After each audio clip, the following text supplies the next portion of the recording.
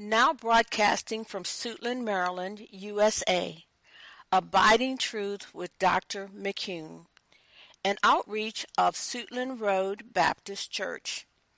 Please visit us at www.srbcoutreach.org. And now, here's our pastor, Dr. Calvin M. McCune.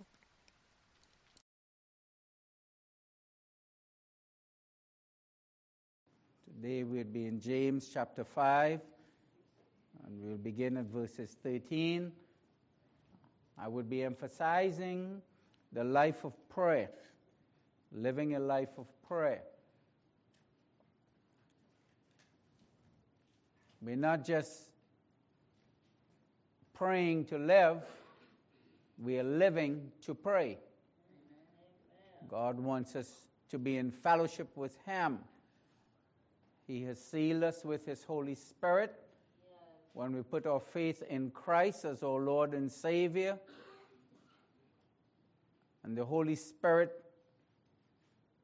among other things, He bears witness inside of us that we belong to God. And then the Holy Spirit, He teaches us how to pray. Let's ask God to bless us. Father, in the name of Jesus, we come before you. Thank you for inviting us into your throne, into your presence, in the name of Jesus. We ask, Holy Spirit, that you will speak into our hearts your truth, your word. Thank you.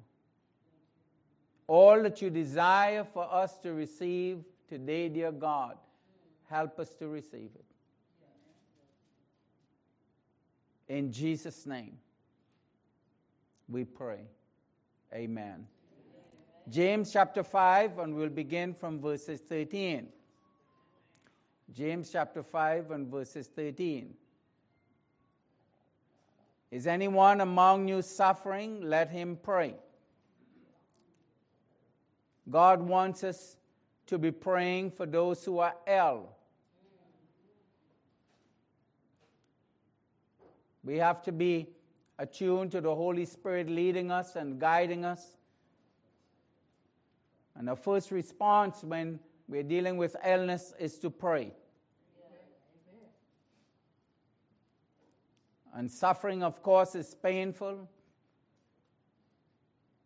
But even so, we thank God, whatever we are going through, at that moment, that we can call upon God in the name of Jesus. Amen.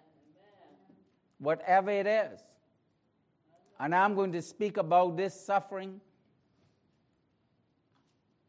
from all different aspects. Whether it is persecution. We don't experience that type of persecution here in this part of the world, but I'm in contact with pastors and believers from mainly pastors, other countries, and they're under persecution. The suffering of the church. The suffering church indeed. And I believe this is what James is talking about.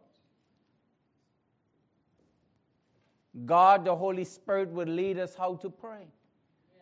And we have a responsibility to pray for our brothers and sisters who are suffering for the gospel. We have a responsibility to be informed and to fervently stand in the gap, to put aside time to intercede for them. Every Sunday morning here in our church, before I come to the pulpit, we pray for the suffering church. Every Sunday morning,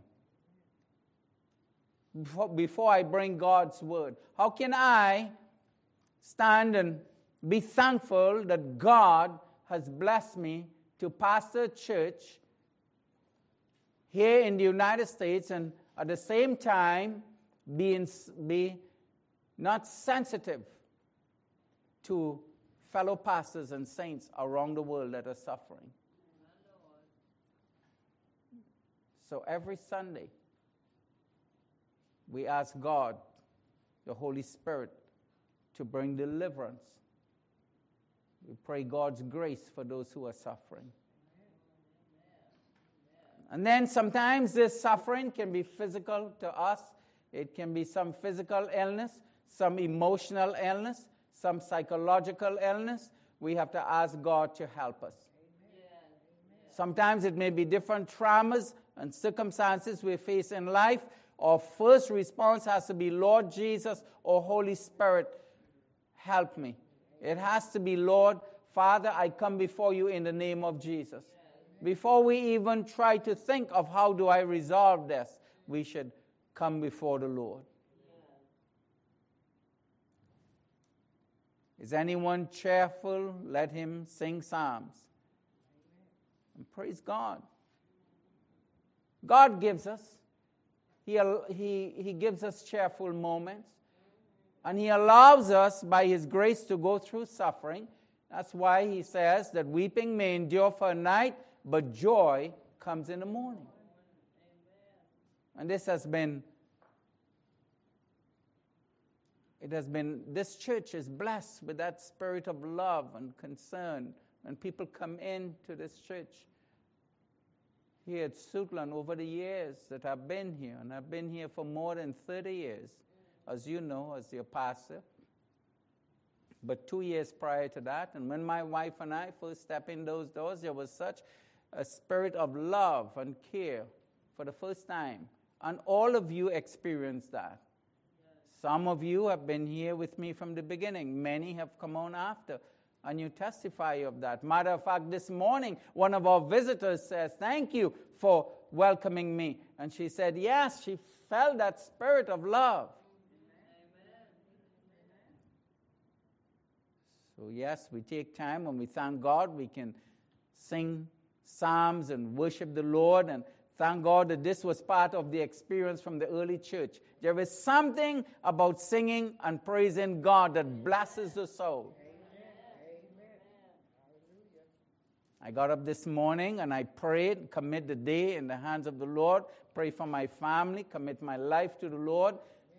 And then I like my Sunday going back into the 70s and listening to the Maranatha praise songs.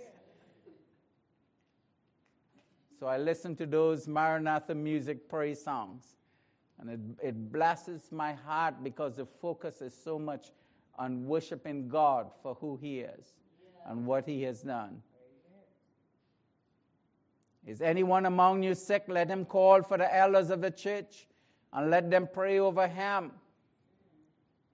So here it's more specific. The first suffering, of course, as I mentioned, is talking about the general persecution that's coming against the church, that ill treatment. But here it is speaking about sickness. It's your responsibility to call for the elders. That's what we do. That's what God expects you to do. When you get sick, the first person should know about it should be the leaders of the church. You call them and you say, pray for me. This should not be the last. This should not be after 3 days of sickness then someone hears. That's the wrong way. You call in the elders. That sickness, whether it is of the natural or whether it is spiritual warfare, this is what God wants to happen. So there is here certainly a sense of submissiveness. God moves in that spirit. He brings deliverance. And it says, let them pray over you and anoint him with oil in the name of Jesus, as we do here at our church, where we anoint with oil and we pray for healing. And we do experience healing. Why do we do it? We do it because God commands us to do it. The doctors have their role. Don't be condemning and criticizing doctors. They have their role. We still have to take medicines. We still have to do what we are responsible in doing. concerning our life and our rest and the way we deal with situations, on our diet and our exercise and all those things.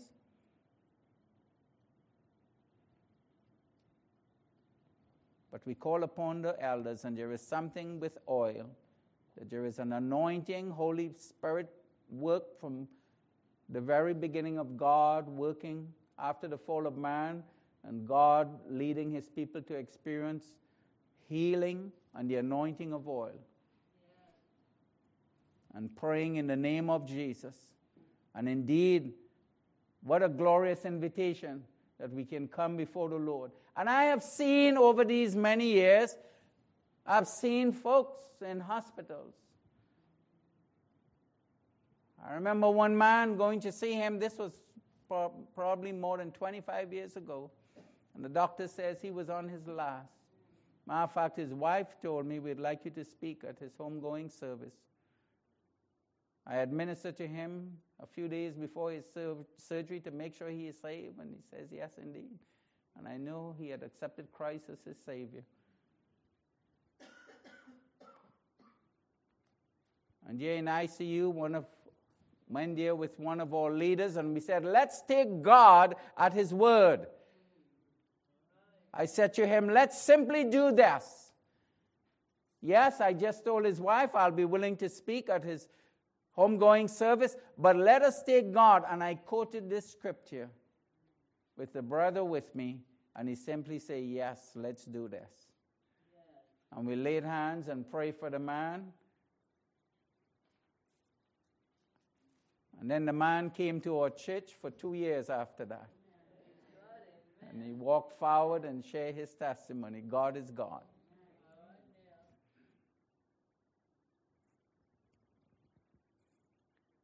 And the prayer of faith will save the sick. When there is sickness, diseases, illnesses, we have to trust the Holy Spirit to do his work.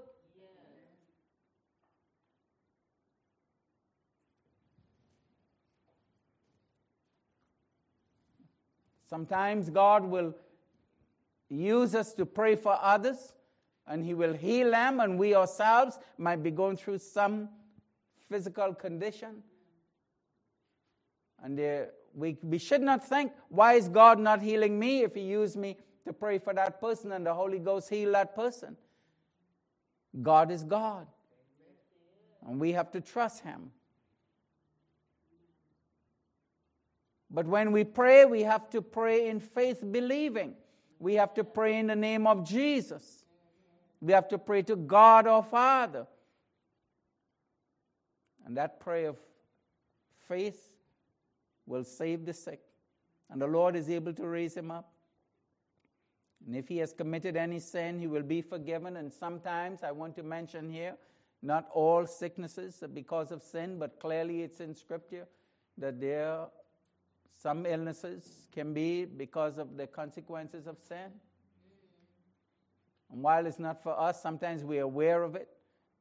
And it's not for us to judge. And we should never go around and tell folks the reason why you're sick is because there is some sin in your life. No, we shouldn't do that. But in light of spiritual warfare, the devil loves to keep God's children in bondage.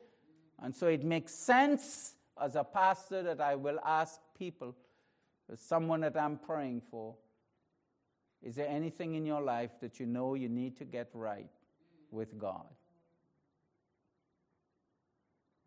Then I will point out to them, let's solve that problem. Jesus, he's inviting you to come to him. Yes. He says, if you confess your sins, you're faithful and just. He is faithful and just to forgive us and cleanse us of all unrighteousness. And I've seen over these many years in the pastorate those who confess their sins, and yes, they experience healing. Amen. Each situation would vary, but wisdom tells us we have to hear God's truth and respond to each situation based on the Word of God.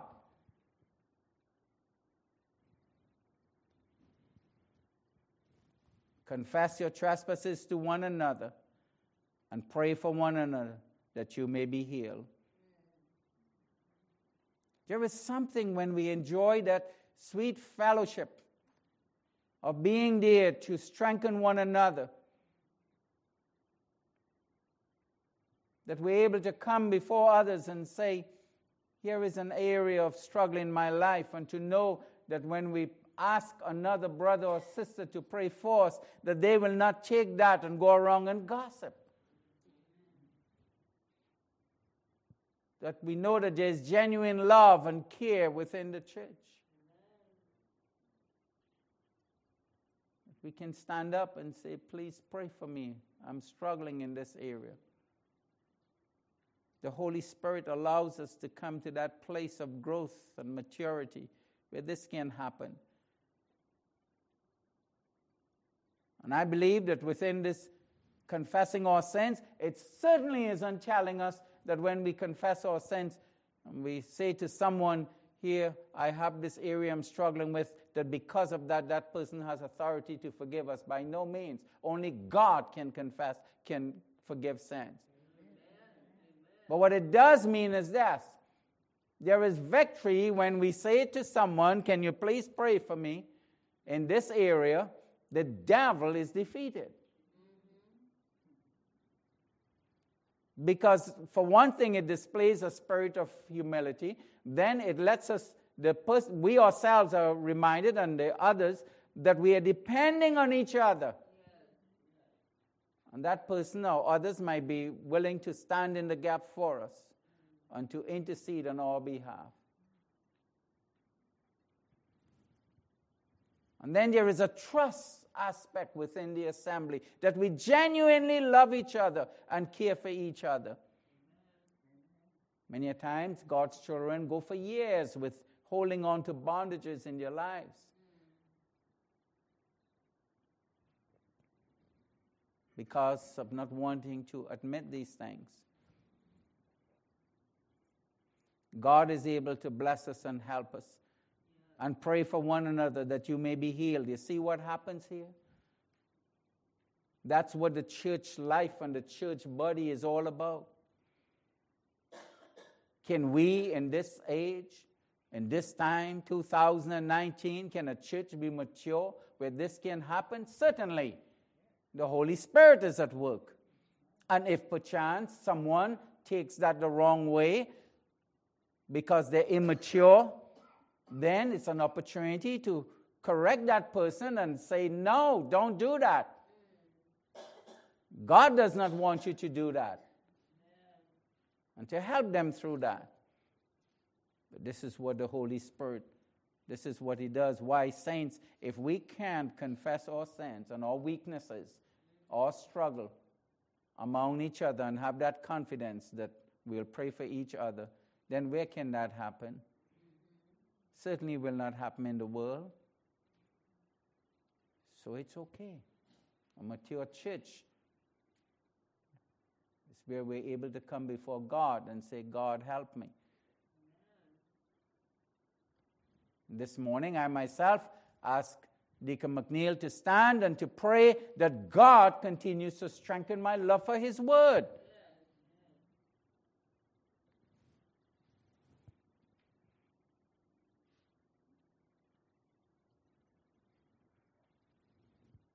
And let's look at this. It says that you may be healed. Many a times, illnesses, diseases, sicknesses is because of the heart not being open for God to do His work. And there is something when we ask others to pray for us, it becomes a blessing to them.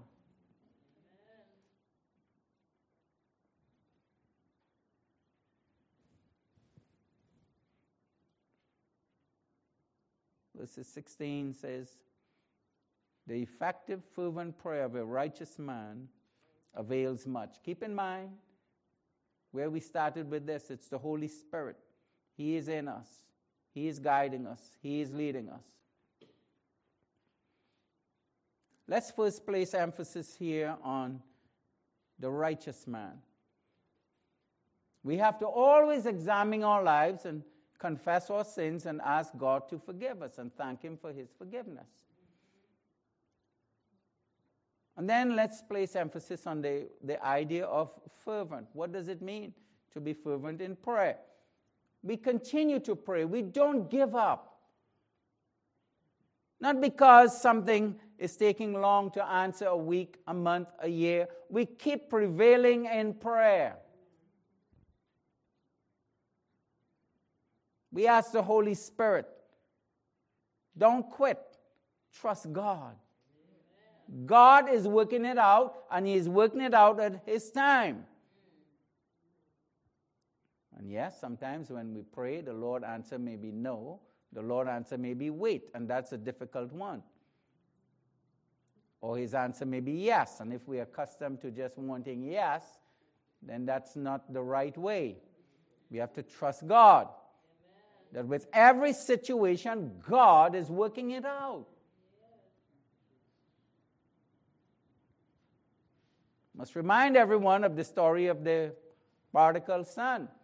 So his son took everything, grew up with his parents, understood what life is in serving Yahweh, but then he left and he went on his own, turned his back from God, turned away from God, went on his own. He is partying and he is drinking, but God is working things out. And his father is praying. And God works out the circumstances to bring him to the end of himself. Comes back to the father and he says, Father, I've sinned against God. I've sinned against heaven. And I've sinned against you. And the father says, my son who was once dead is now alive. Let God work it out in His time. We may not understand all of how the ways of God and what God is doing, but fervent prayer says that the God, our Lord Jesus, and God Almighty who made us, He is sovereignly in control. Amen. And when we're praying for a child of God especially, we're praying on the basis that God, you who have started that work in that person, you're bringing it to pass.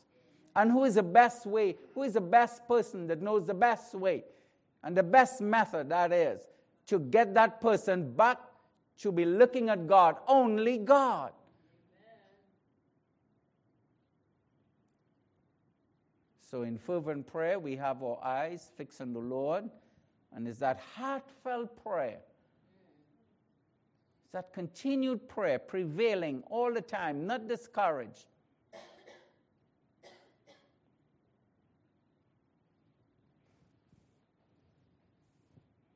And what did God promise here? He says it will avail much. It's going to produce. There's power in such a prayer because that's a Holy Spirit-led prayer. Oh, believers, if we can just understand how God moves through prayers. I'm reminding pastors all the time that these many years, this is what God has taught me, that all ministry begins with and functions on a prayer life, or prayer life as pastors, as leaders. And then God will give us an example. Verses 17, Elijah was a man with a nature like ours, and he prayed earnestly that it would not rain, and it did not rain on the land for 3 years and 6 months. And he prayed again, and the heaven gave rain, and the earth produced its fruit. In 2019, can we pray? Will the Holy Ghost lead us to pray as Elijah? Yes. That's what God is saying. So what God is telling us, that Elijah was that righteous man. Elijah had that fervent prayer. Elijah had his eyes fixed on God and not on himself or the circumstance. So the same thing for us today. Our God is the same yesterday, today, and forever. And in matter of fact, we are at a position of advantage because we are sealed with the Holy Spirit. We have the Holy Spirit in us bearing witness that we belong to God, and the Holy Spirit teaching us how to pray. We have something even that Elijah did not have. Elijah was not sealed with the Holy Spirit. God's servant says, Lord, don't let your spirit depart from me. Today, the Bible says that at the moment that you put your faith in Jesus Christ as your Lord and Savior, when you hear that gospel message, you're sealed with the Holy Spirit. And that sealing is permanent. Guarantees our entrance into heaven. Our bodies itself becoming the temple of the Holy Spirit. The Holy Spirit that could not come at the time of Elijah because the scripture says, or Lord Jesus says, it is expedient that I go. If I don't go, the Comforter cannot come. It took God stepping in humanity in the person of Jesus Christ. His death, his burial and resurrection, his ascension for the Holy Spirit to come. And he's inside of us. And he is teaching us how to pray.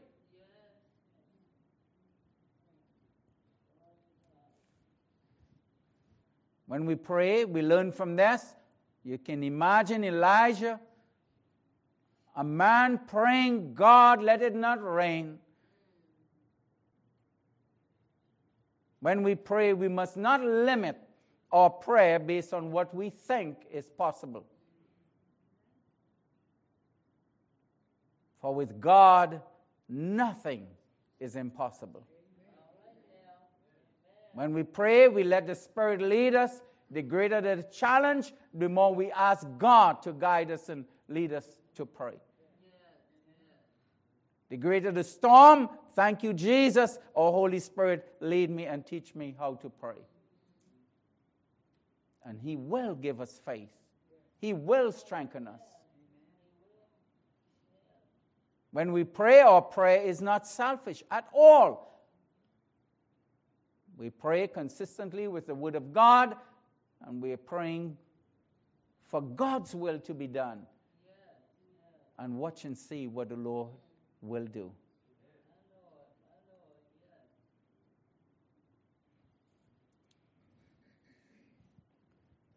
Verse 19 says, brethren, he's addressing believers here.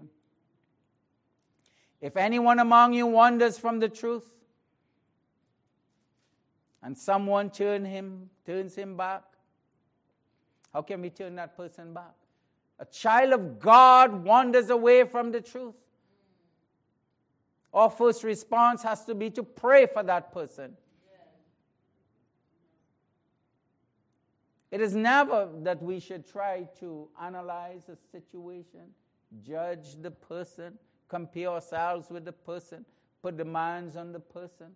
But, oh dear God of grace and mercy, Lord Jesus, you who have started that work in that person, bring it to pass, Lord. And use me, God, to be your vessel to intercede for that person. And watch and see what God will do. The devil may have established some bondage in that person's life. God is able to break it.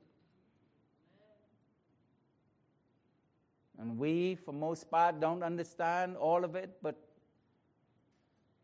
we intercede for each other. The idea of intercessory is this: where the person who is struggling could not pray for themselves because they are weak at that moment, someone else is standing in the gap. Like our Lord Jesus in heaven, he's our eternal high priest, and he ever liveth to intercede for us. Thank God for that. Otherwise, none of us would make it. And so too, when you see a brother or sister struggling, oh dear God, first we pray, strengthen our love for that person. And then, oh Holy Spirit, lead me to pray. And you pray and God will do that. And watch and see. You don't know what God has for that person. Deliverance can only come through such praying.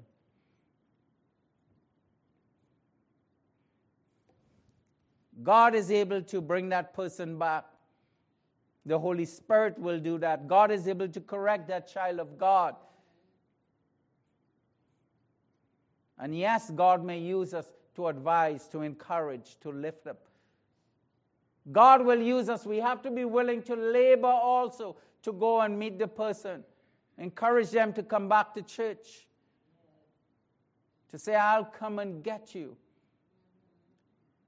I want to come and take you out for dinner. I want to come and sit with you. What is happening in your soul? We have to be willing to labor and care for that person. And God will bless us along with the prayer. Such prayer necessitates action and a willingness to serve that person. God wants us to be servants all the time. No wonder the Bible says, oh Lord Jesus said, the Son of Man did not come to be served, but to serve. No wonder God says in His Word that let this mind be in you, which was also in Christ Jesus, who did not cling to His right to be God, but He humbled Himself even to the point of death, the death on the cross. Why? For us. And so we have to be willing, Lord Jesus, whatever it takes, Holy Spirit, use me, God. There is no selfish motive, we know, because that person belongs to Jesus. And I must say this, don't ever give in to Satan's lies. That child of God is wondering because the devil has placed some lie on their hearts, on their minds. Don't ever give in to some lie of the devil.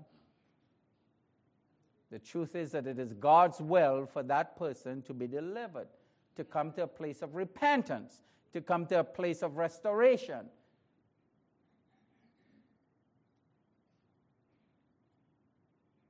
Let him know that he who turns a sinner from the error of his ways will save his soul from death and cover a multitude of sin.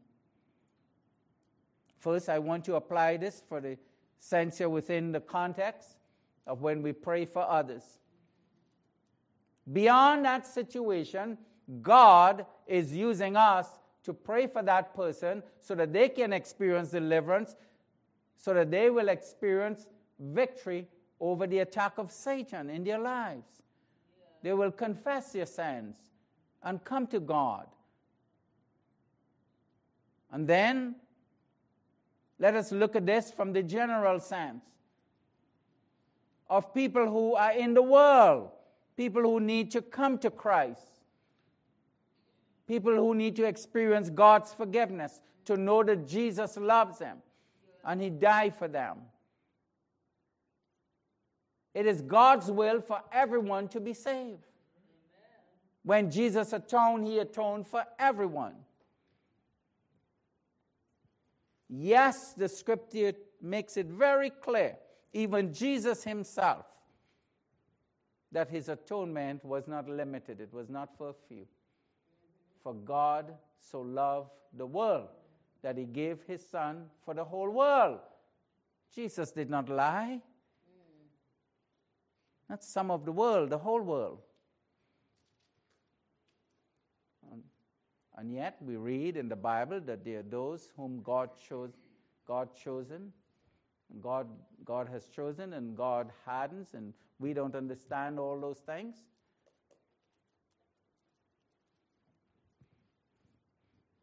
God is transcendent. He is outside of our reason. We cannot comprehend Him.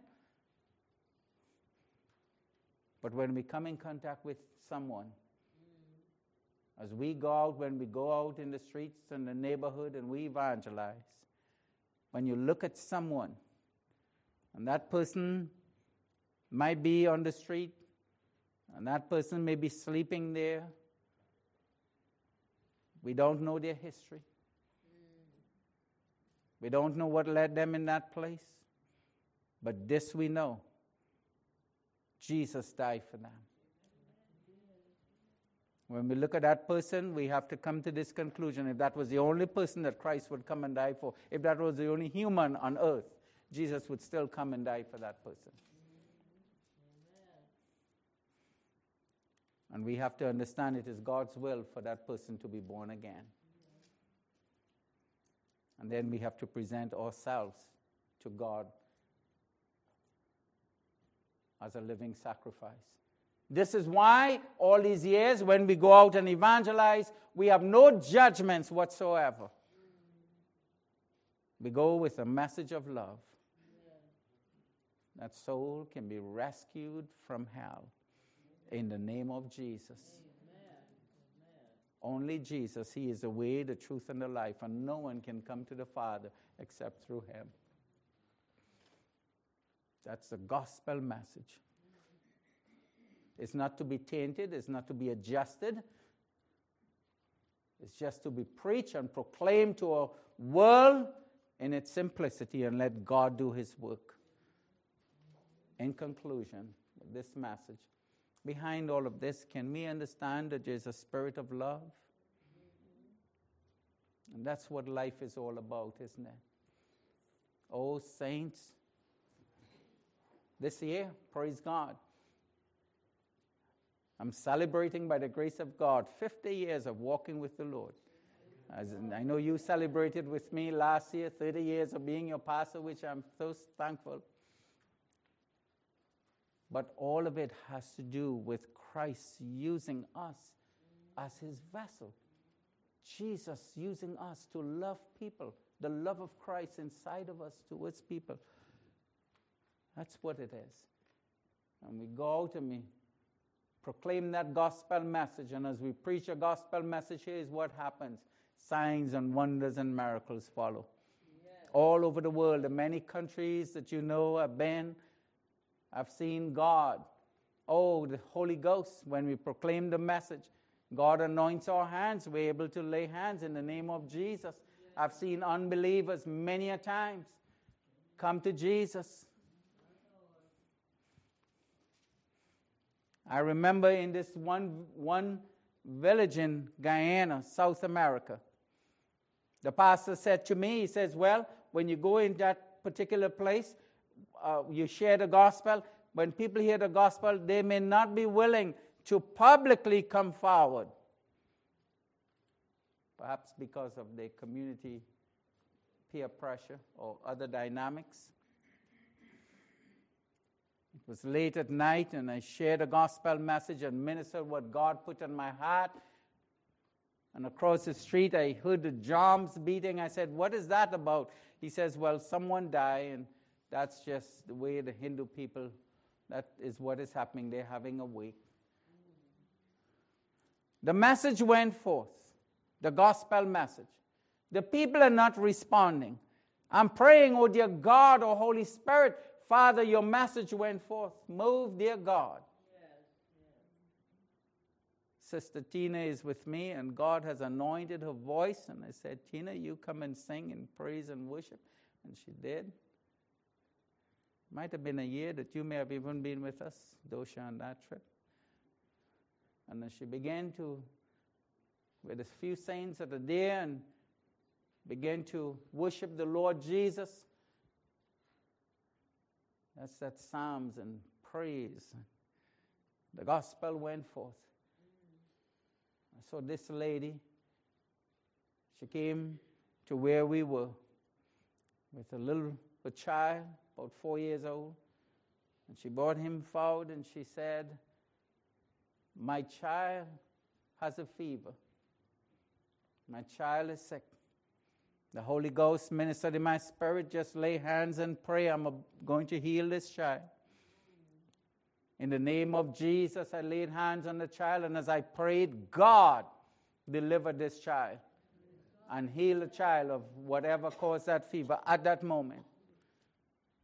The lady got so excited, she grabbed her child. I thought, Lord, surely after this, she will want to hear what I am preaching about. She grabbed her child, and she ran back to the place. A few minutes after, I heard the drum stop. And then I began to see all the people in that village just coming forward. Because they all knew that her child was ill. And we saw so many came forward and just fell on their knees because God is doing his work. It's not us, the Holy Spirit, who let God do his work. People that have illnesses, diseases, but they need to be born again. Thank you, Jesus. Hallelujah. Thank you, Father. Thank you, Jesus. Thank you, Father. Thank you, Holy Spirit. Thank you, God. Thank you, Jesus. Thank you, Father. For those who are listening, we want to pray with you. We'd like to invite you to join us as we pray with you. Salvation prayer. We encourage you to believe and accept Jesus as your Lord and Savior. You may not understand all of this, but what you do understand this morning is this truth that I'm saying to you from God's Word, that Jesus Christ is your Savior.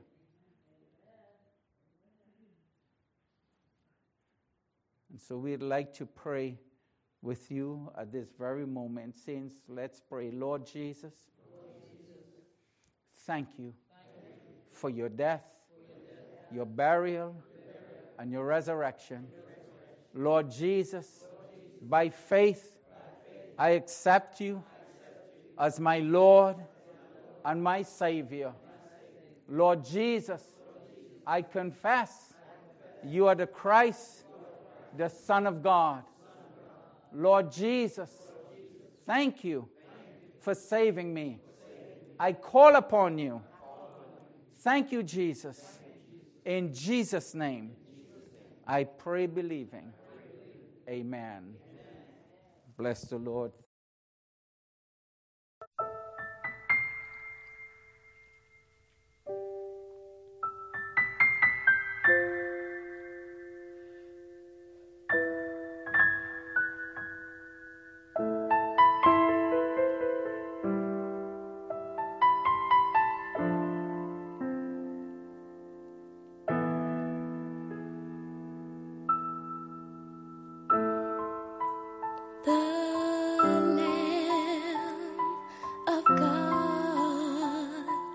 Was slain.